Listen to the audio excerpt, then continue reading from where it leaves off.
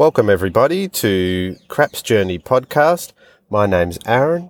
This is episode 38 and I'll be doing a session report number 30. Back at Treasury Brisbane Casino at the craps table with a $400 buy-in.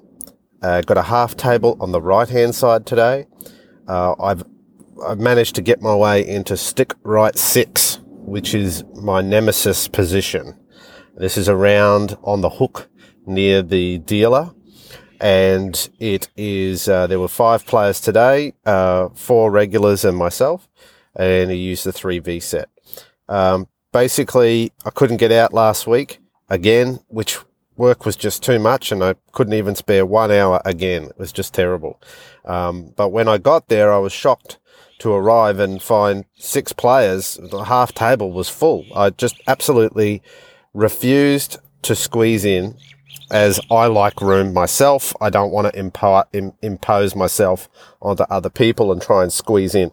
6 players around the table on a half table is more than enough. It is just a 12-foot table, so I don't like being pressured. So I waited and I watched for 1 hour. 1 hour I waited. That was mistake number 1. I finally got a spot. I stuck in the hook right near the dealer, and that's mistake number 2. Getting a spot I know I'm really, really bad at. But my time was up. I only have 1 hour and my time was up already, so I had to get back to work. But I wasn't going to go without throwing the dice. And that was mistake number 3. I had to wait for some more time for the dice to actually work its way around to me.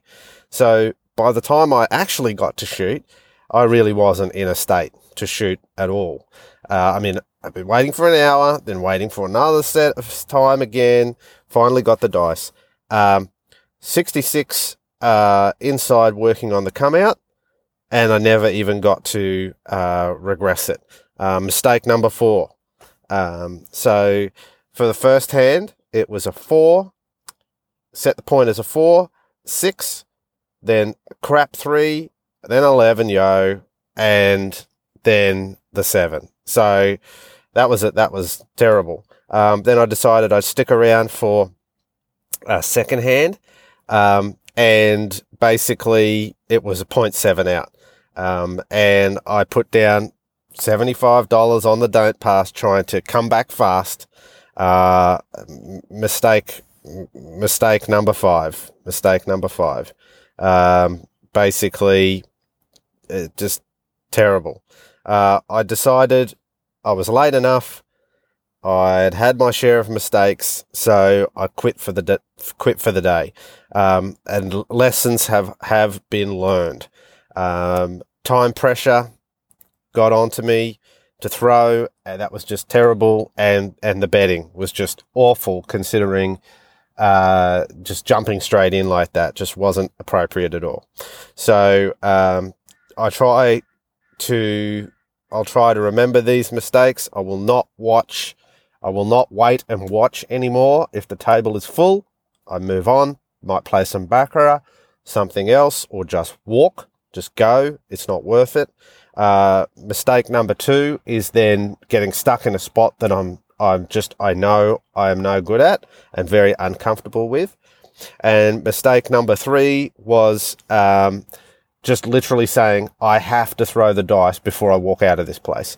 I could have been content with just not even rolling that day and just betting on everybody else.